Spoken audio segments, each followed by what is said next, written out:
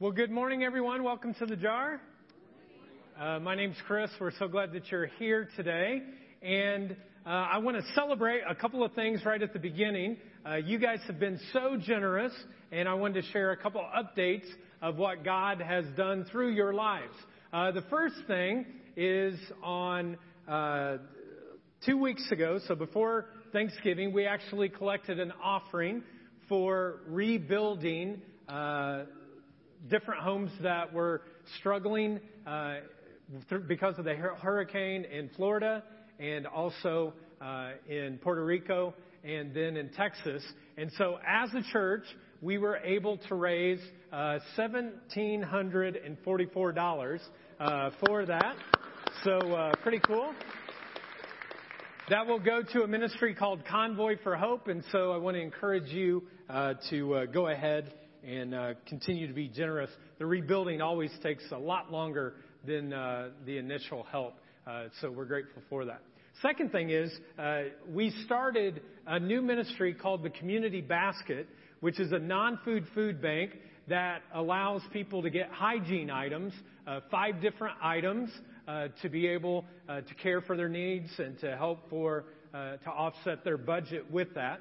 And so with that, we've served 235 people in the month of November, and you can see some of the items there. So very cool. Thank you guys for doing that. And yesterday was the first time in December, and I just got the numbers. We served 167 people yesterday. So you can see already that this is going to have a huge impact. Well, the reason I share those things with you is because I love to share good news. And whenever we have good news, we just can't keep it to ourselves. We actually have to be able to share it with somebody else. That regardless of who it is, we want to share that good news. And that's why today I had to share with you about the hurricane relief fund that we had to rebuild, and also to talk about the community basket. Well, I also want to talk to you about a few other things in my life that were good news experiences for me. The first one happened when I was at the age of 16. I was able to buy my first car, and in doing so, I had to collect. I was a big miser early on in my life. So I collected all of my birthday money and all of my Christmas money as long as I could remember for my whole life. And then everything that I earned from doing chores and that kind of stuff, I selected that as well. And in 1988, this is what I bought. A 1979 Pontiac Grand Prix. And it was awesome. And it cost me $2,000, and I bought it off a guy named Don Benefiel, who kept it in immaculate condition, and everything was amazing with this car. The only problem was it still had its original stereo system. So I had to get me a JVC cassette player, okay? How many of you know what cassette players are, okay? The rest of you, Google it. Just what, it'll get boring later on. Just go ahead, Google it, and try it out. But you had these little cassette tapes that you actually put in, and it would play the music. And I would be going down the road in my Pontiac Grand Prix with it bumping in the back, going boom, boom, boom, just going, yeah. And it was a chick magnet. I mean, chicks would just come to this car, and it was amazing, and I loved it. And like I said, I was so excited. I just told anyone and everyone that I could. Well, maybe it's good news that happens to you like this. Another time I can remember taking this car, and my future wife, we went on a date together. I picked her up in this car. We pulled up, not exactly that car, but a car like that. Okay, some of you are like, that looks like an Ocean Bunch. I don't think you, not that car, but it looked like that car. Okay, and so I picked her up, and we went to the only true Mexican restaurant back in the 90s called Chi-Chi's, right? See, some of you go to the store and you see Chi-Chi salsa and you're like, it's salsa. No. At one day, it was a restaurant. And so I picked Jen up. We went to Chi-Chi's. Everything's going well. And there was only one problem with the car when I picked Jen up. The back quarter panel, my girlfriend before Jen had wrecked it. Now, honestly, you couldn't wreck these cars, right? I mean, these were like, steel machines. But there was a dent in the back corner, and she told me she said, what happened? I said, well, my ex-girlfriend, wrecked it. And we dated for a few months, and then one day she said, hey, could I borrow your car? I need to go down to Indianapolis. I said, you're not going to be like my ex-girlfriend and wreck it, are you? And she said, no. I'll be a good driver. Everything will be great. I said, okay, go ahead. And so she drives down to Indy, no problem. She's driving back when all of a sudden, as she's driving, this is the view she had. The hood actually flipped up in front of her, all the way up on State Road 13, going north to North Manchester. And she luckily was able to pull it over. But now you have this hood that's just straight up. And what we had to do was a farmer stopped by, and he got his wrenches out and took the hood off. And then she drove the car to school with nothing but the engine showing. And this is what I want you to realize. Sometimes good news for one person is not good news for another person. And so it was the scariest moment of Jen's life ever driving a vehicle. The good news was she still married me. Okay? So that's it. So sometimes something that happens to one person isn't necessarily good for another. Maybe it's when you had your first child, if you're a parent, and you have this first baby, and you're so excited, and you're just wanting to tell this good news of how wonderful that it is. And I remember when we, had our first daughter, Jordan, and Jennifer was in labor for 13 hours, and they couldn't get the baby out, and so they got this vacuum suction cup. And they put it in my wife. And I was going, whoa, what's that about? And they sucked the baby out. And when that happened, there was this cone-shaped head that came out. And all of a sudden, you know what I thought? She's a conehead. But she was the most beautiful conehead I knew. And I started telling everybody about this conehead. Now, sometimes it doesn't have to be a big thing. It can be a small thing. When Jennifer and I moved here in 1998, someone told us, you've got to go to Greek's Pizza. And we're like, Greek's Pizza, okay, we've been to pizza places before, we'll go. And we go, and we had their breadsticks. And they smother it with garlic butter, and they put cheese on it. How many of you have ever been to Greek's before? Raise your hand, okay? Yeah. And we ate that. And it was just I don't know how you could be an atheist after eating that. You know what I mean? Like, you have to believe there's a God at that point. And it's just amazing. It was like, manna from heaven that was right there. It was just amazing. And when anyone would move to Muncie and they're like, hey, you got a pizza place? I know, Pizza King, other things. But for me, it's like, you got to go to Greek's Pizzeria. The guy even puts his name on the box. So you know that it's got to be good. You know what I mean? Like, they're taking ownership for what they make. Well, sometimes it will be experience that you've had. Now, probably each day I get a video from somebody who will send me a video and they'll say, you've got to watch this. You've just got to watch this. And usually it's 60 seconds. And what I want to do, I want to show you here in just a second, a 60-second video.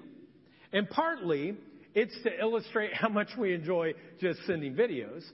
But partly it's to share with you how a person can have both joy and terror at the same time, which is very similar to what happens in the Christmas story.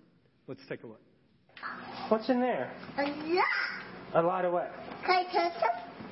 Oh, okay. Here, let me help you, okay? I don't like it. Testing. What's this? Wow! Wow! What? Oh! Oh! Whoa! No, I don't like it. Testing. You don't like to touch them? No. Okay, then. Wow! Whoa! Whoa! It got claws. Whoa! Whoa! Has claws? Yeah! Yeah. Can I see them? Wow! Wow! You see them? Whoa! Whoa! Daddy! Whoa! Oh. Whoa! Whoa! Whoa! What's in there? Whoa! Oh! Oh! Oh! Can I touch him? Okay. No? Okay. You can touch him. No, I like to touch him. Okay, then. What's that one thing? You can hold him? Yeah.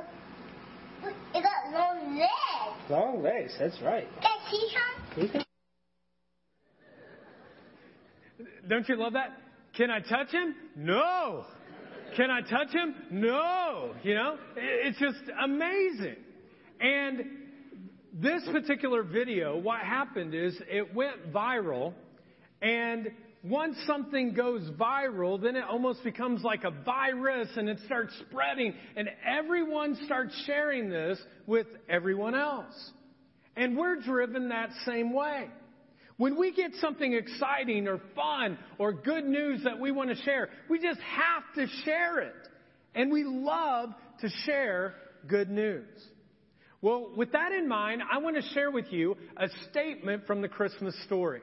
It's found in Luke, which is the third book of the New Testament. And it's in the second chapter of Luke, in Luke chapter 2. And this is told to a group of shepherds. And Luke says this: when they had seen him, Jesus, what did they do? What's it say? They spread the word. When they saw him, they spread the word. Now, before this, they were just shepherds.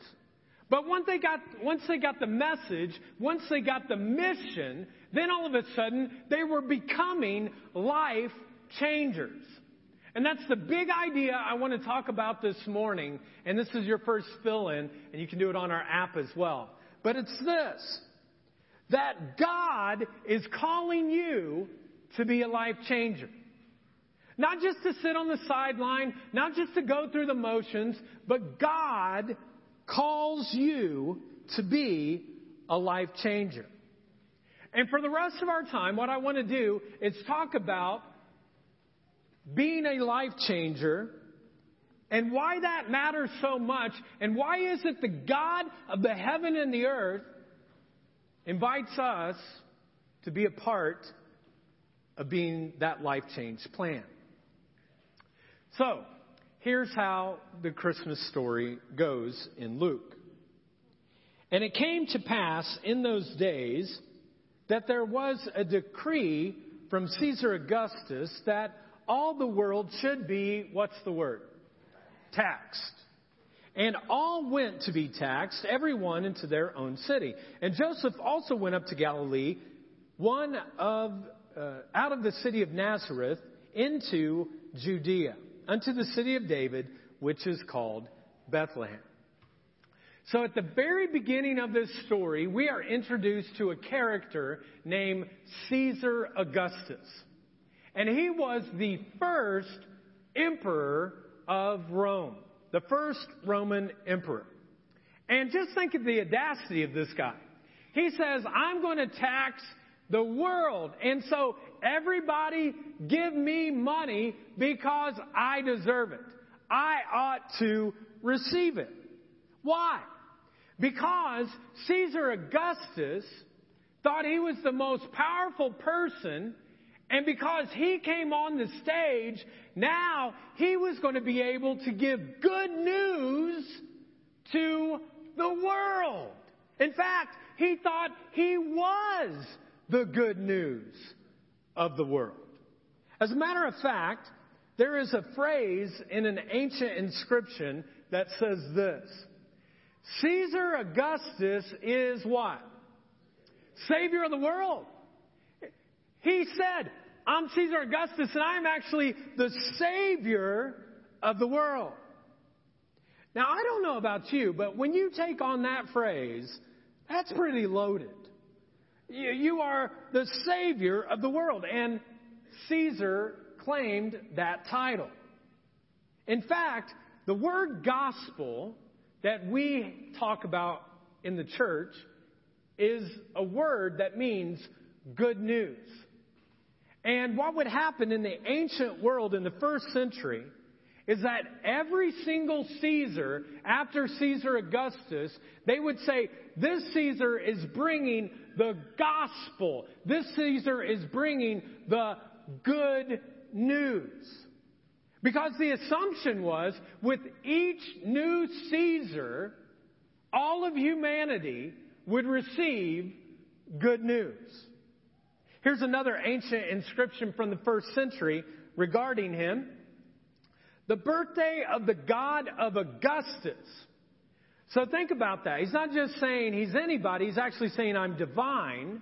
The birthday of the god Augustus has marked the beginning of the good news. That word gospel translated in the Greek, news for the world. Now, this is kind of an odd thing, don't you think? The birthday of Caesar was regarded as the beginning of the gospel, the good news. Now, does anyone know when Caesar Augustus' birthday is? Don't try to look it up real quick. I had no time this week, so I went ahead and I looked it up for you. And it's September 23rd. Okay, that's when his birthday is. So you can't go out and get a birthday card or anything like that. Okay, and I looked on Hallmark. When you look at all of the cards that are sold for his birthday, guess how many there are? 0. Now, there's another birthday, though, from a long, long time ago that is going real strong even today for 2,000 years. And I just wonder, would that birthday come as a surprise to Caesar? I mean, Caesar had the money. Caesar had the power. Caesar had the clout. He believed his reign would be the good news for the world. He was bringing peace to the world. He was bringing prosperity to the world. And any reader, if they would have opened up Luke's writing at that time in the first century and they would have read it, they would have said, oh, Caesar Augustus is gospel. Caesar Augustus is good news. But in another part of the world, in another country that Caesar probably didn't even know existed, there was another guy named Joseph who took a walk to his hometown. By the way, that hometown just happens to be the one that was prophesied 700 years before that would be the place where the Messiah, the Son of God, would be born. So anybody, though, in the first century who's reading this and they're like, here's good news, but here's good news. Who's like really in charge? Who is really making the decisions? Who has the real good news? Folks, the story of Christmas is the story of Joseph going home. Because Christmas is all about going home. Now, we don't know much about Joseph's home. We don't know if he went back there because he still had some property there.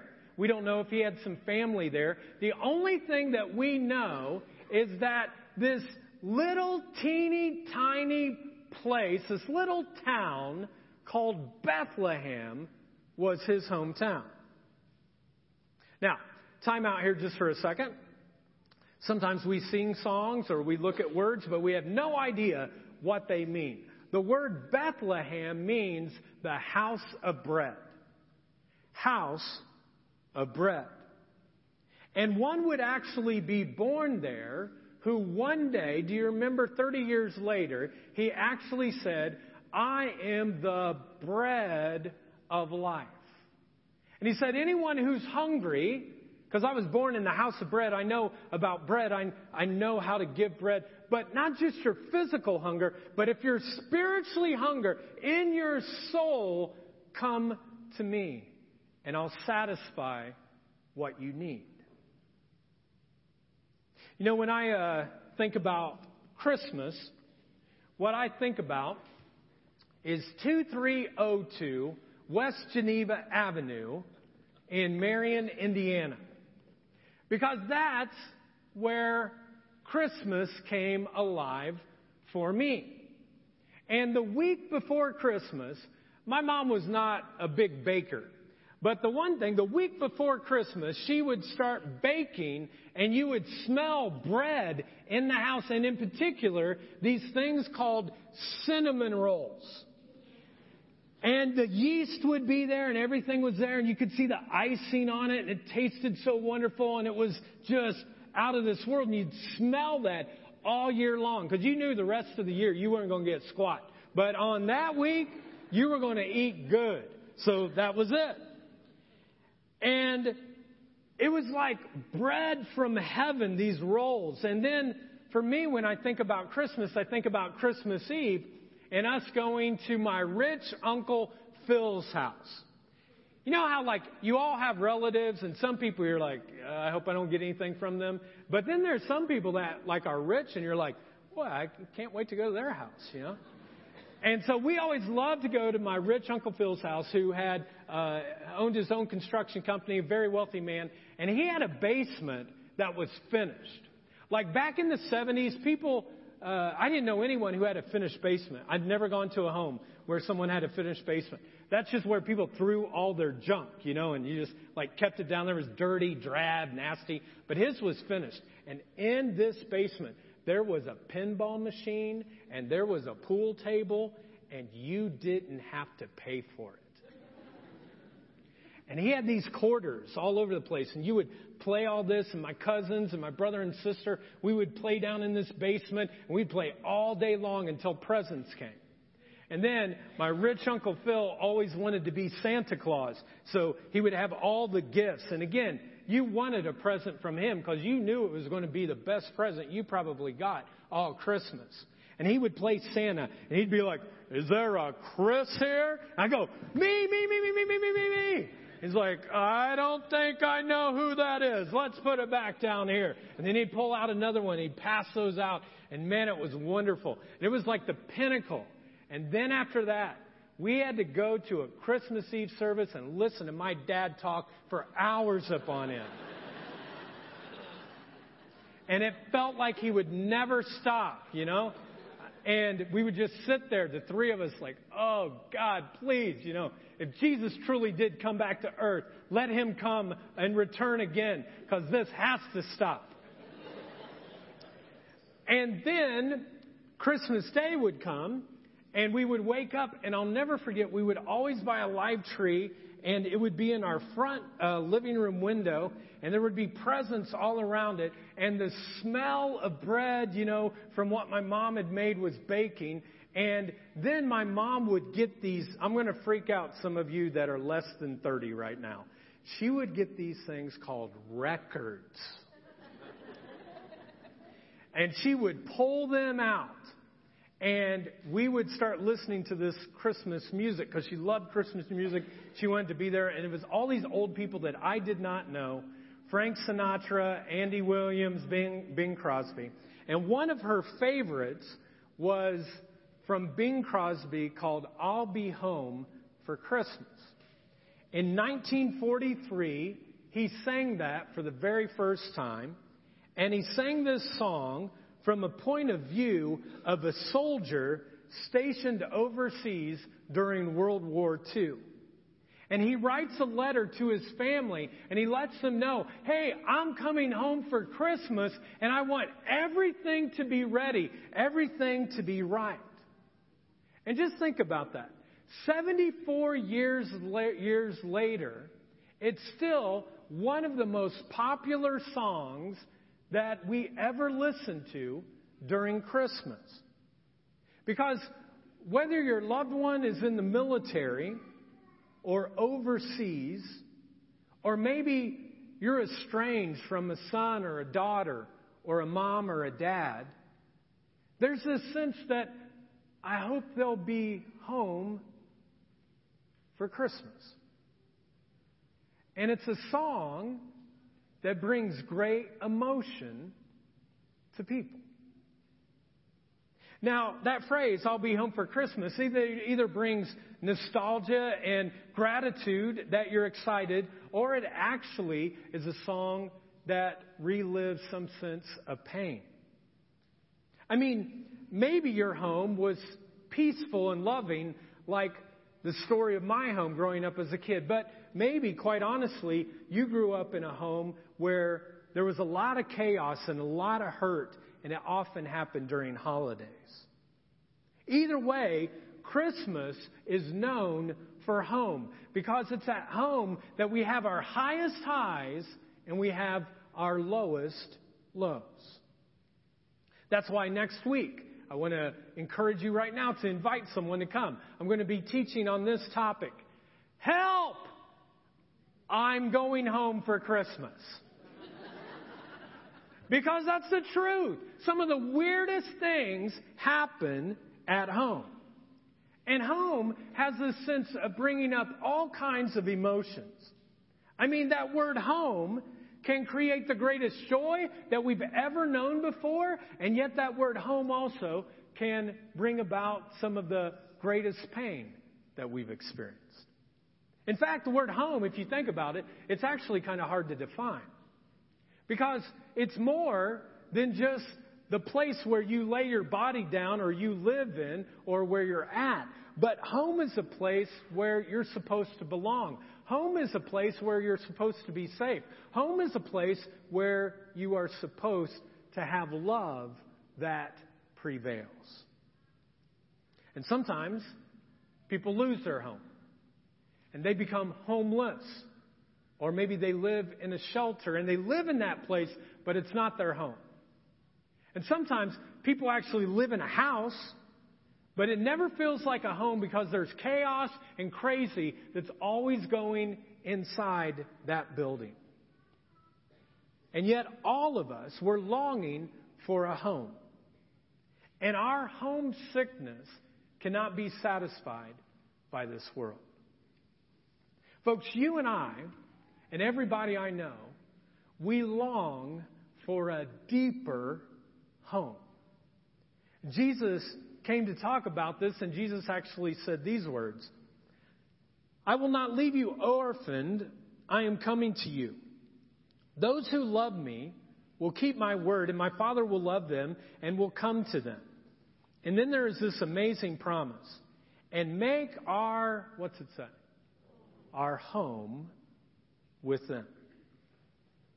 You were meant to be the place that God calls home.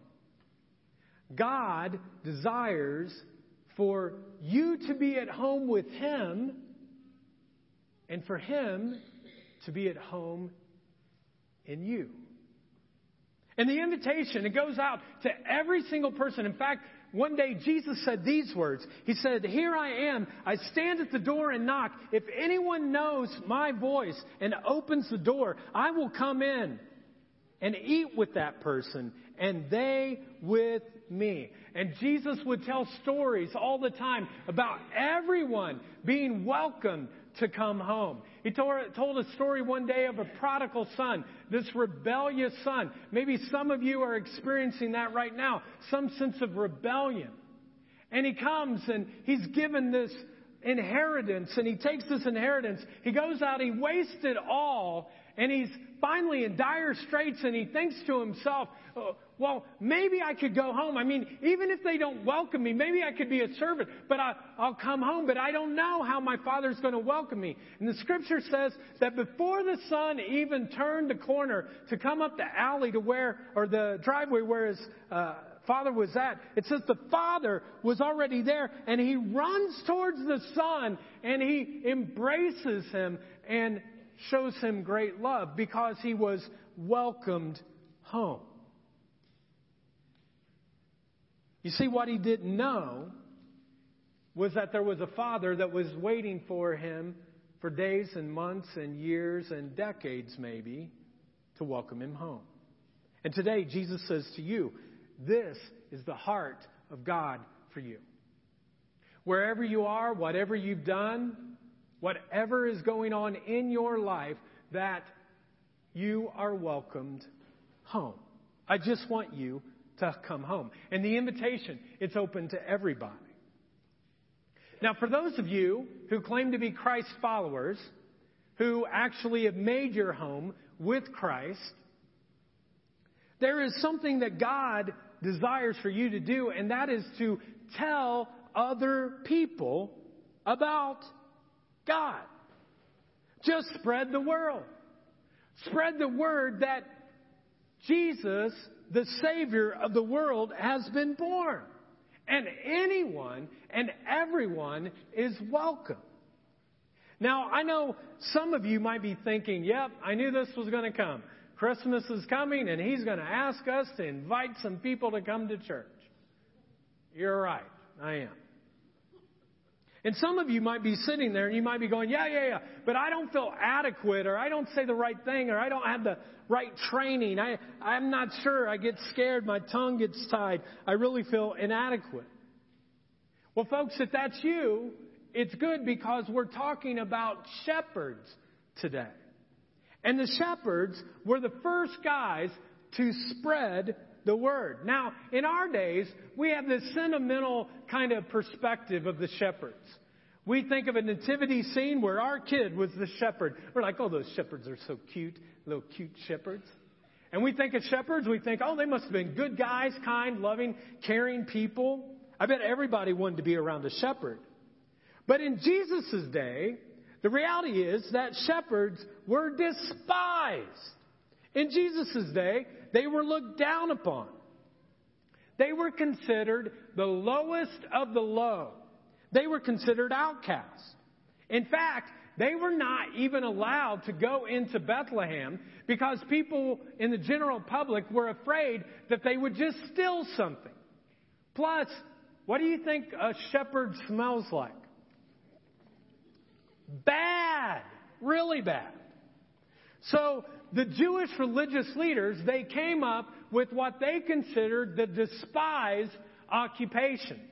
They would sit down and they would say, Mom, Dad, what you don't want is you don't want your kid to grow up to be one of these. And here's just a few of them that Jewish religious leaders would say. First of all, gamblers with dice. Don't let your kid become a gambler with dice. Here's the second one. Pigeon trainers. Now that's kind of weird, isn't it? You're like, pigeon trainer, what's that all about? Well, they actually had pigeon races back then, and it was all based upon gambling. So if you trained a pigeon, you were a part of the gambling reality. Next thing. Sabbath-violating farmers. That makes sense, right? On the Sabbath, you shouldn't take anything from the field, but if other farmers are working or they're taking stuff off your field, you're going to get upset. And then finally, down at the very bottom, shepherds. Shepherds were considered the scum of the earth. You know what shepherds would do during this time? They would wait until night, and then they would take their hungry sheep to a place where there was a lot of grass, and those sheep would eat it all, and then in the morning they would take off. They just fed their sheep on someone else's land. They would steal sheep, and then all of a sudden when someone would say, that's my sheep, they're like, no, that's my number 84, you know? They would try to do that all the time. Shepherds were just lying, cheating thieves. In fact, in a Jewish writing called the Midrash from the ancient world, this is what it said about shepherds. There is not a more disreputable occupation than that of a what? Shepherd. And yet, who does God use to come to at the very beginning to be the eyewitnesses for Jesus but shepherds? To be able to let them see the birth of God's Son. Now why? Why would they do this?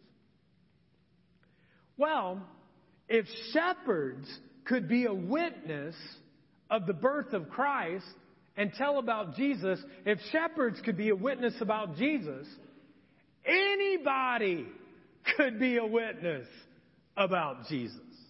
Anyone could spread the word, the good news, to tell other people.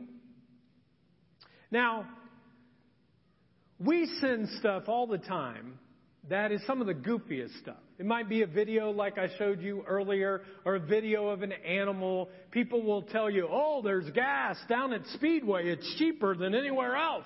And you see people flock to that. Or they're having a case of Coke at Walmart for $3.99. You're like, I'm there. You know, or there'll be good news of a car or even pizza that is there. Now, if we're willing to share all of this other good stuff to other people, then why in the world would we not share what matters most? One night, when these shepherds were in the field, an angel appeared to the shepherds, and they were overwhelmed with both fear and joy. Remember? Can I see it? No. Can I see it? No. And the angel said to the shepherds, do not be afraid. I bring you, what's the word?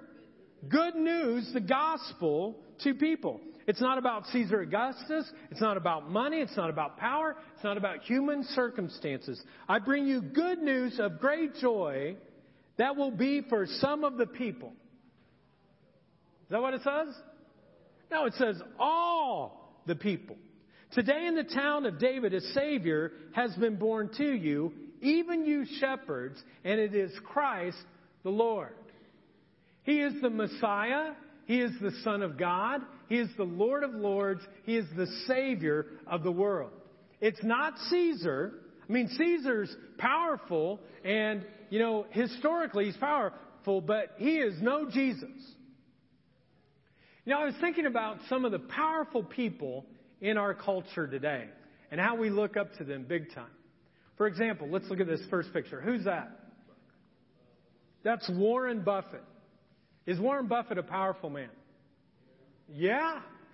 He's very, very powerful.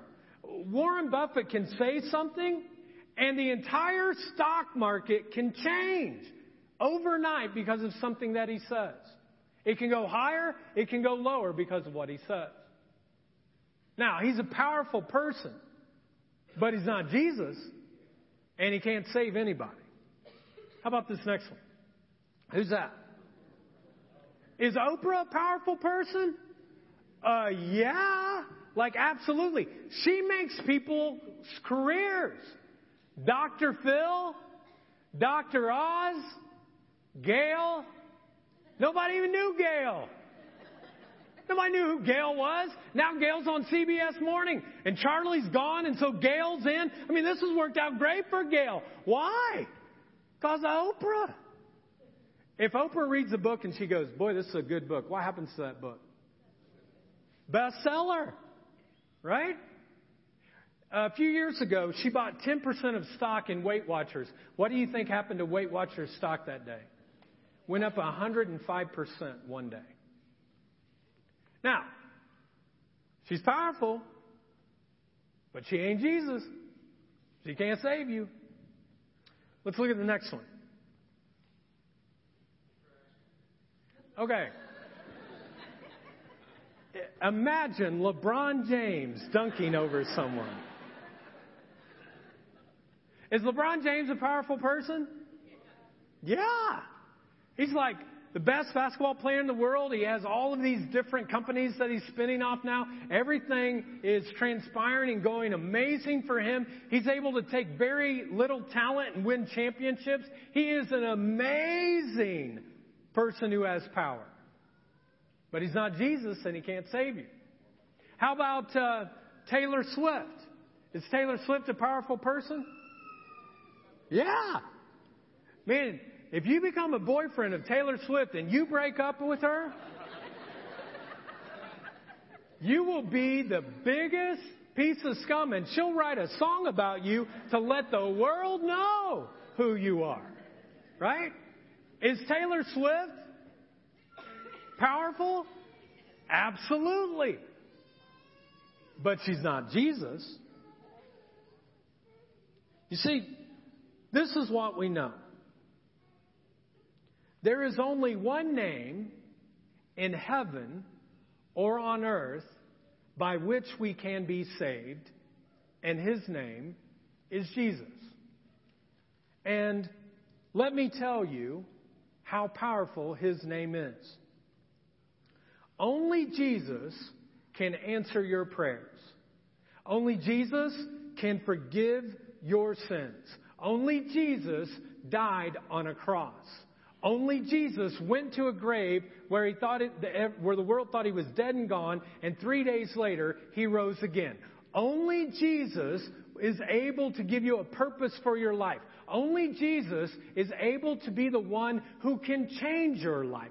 Only Jesus is able to give you a life after this life here on earth. Only Jesus was born in a manger, died on a cross, was resurrected 3 days later, and He is changing lives today in the world just as He's done for over 2,000 years. Only Jesus. Yeah, that's something you should clap about, right? Only Jesus. So the word came to the shepherds and said, you have to tell people. When they had seen Him, they spread the word concerning what had been told them about this child, and all who heard it were amazed at what the shepherds said to them. Folks, again, these are just shepherds. And there's tons of reasons why they shouldn't have said anything. You're not educated. I know, but Jesus, you're not considered anything but the scum of the earth. I know, but Jesus, there's no reason why we should ever give a message to a bunch of losers like you. I know, but Jesus. And these were the ones who were given the call to spread it. And as they did, the world was changed. Now, folks, this is the truth. The shepherds are dead. The shepherds are dead. But you and I aren't dead. And the shepherds are gone, but you and I are still here. And God is calling us to share this message this Christmas. And I'm asking you, will you spread the word? Will you be a life changer? If you would, I'd like you to pull out this card that was in your program. If you would, just pull it out. Everybody who has a program. If you don't have one, just raise your hand, and we'll get that to you. One of our greeters will get that for you. But this next Saturday, we're having breakfast with Santa. It's from 9 to 11, and if you know any kid, if you know any parents, invite them to come. There'll be games, there'll be crafts, there'll be food, there'll be all kinds of fun, and each child gets their picture taken with the real Santa. We don't have fake ones here, okay, folks? We have the real Santa that's coming. He has a real beard, the whole thing. He's going to be here. So invite people. And if you need to get more of these, stop by the Connections table. You can get more. But the reason you want to invite them is because I looked online, and if you get your picture taken at the mall, it's free. But if you buy a picture, you have to basically take out a loan. So people can come here, and they can get it so much cheaper. In fact, this is the cost. Free. Like, it doesn't get better than that. So you this week can invite anyone, and they can be far from God. Anyone wants a picture with Santa, and they can come and they can be a part of it. And we've decided we're not going to just mess around. We're actually having a professional photographer, and we're not having like a chintzy background, but we actually purchased a new background, and that's what your kid's picture will look like.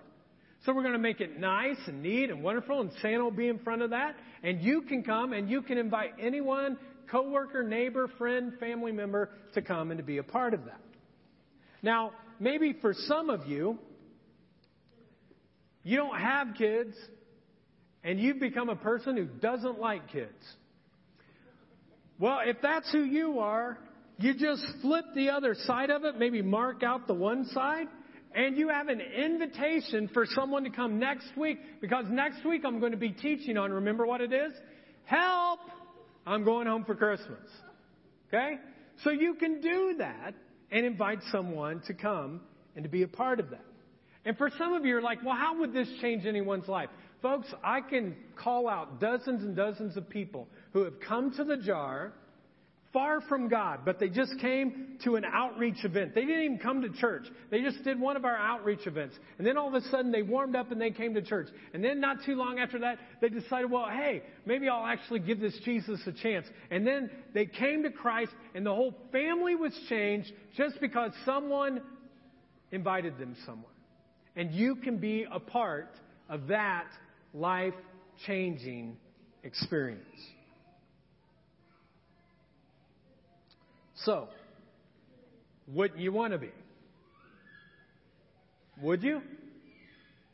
The answer is yes, in case you're not. I know there's, you're listening to things, but here's the answer. It's yes. Yes. To be able to invite them. And this is the cool thing. Whether you own your own company or you're middle management or you have a low job or you have a high job or you make a lot of money or you make little money, this is the thing. If you're a shepherd even, Jesus is calling us to spread the word, to spread the good news.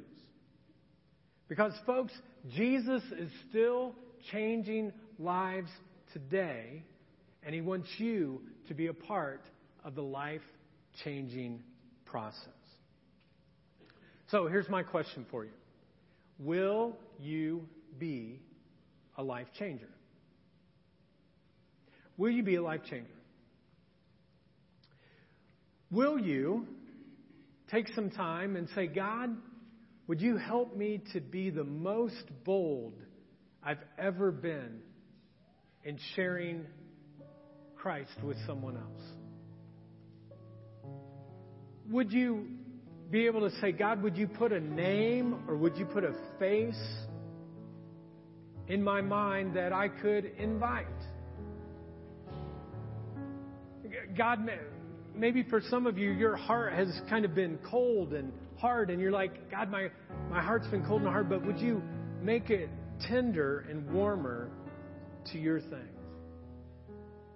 Because, God, I want to help spread the word. I want to share the good news.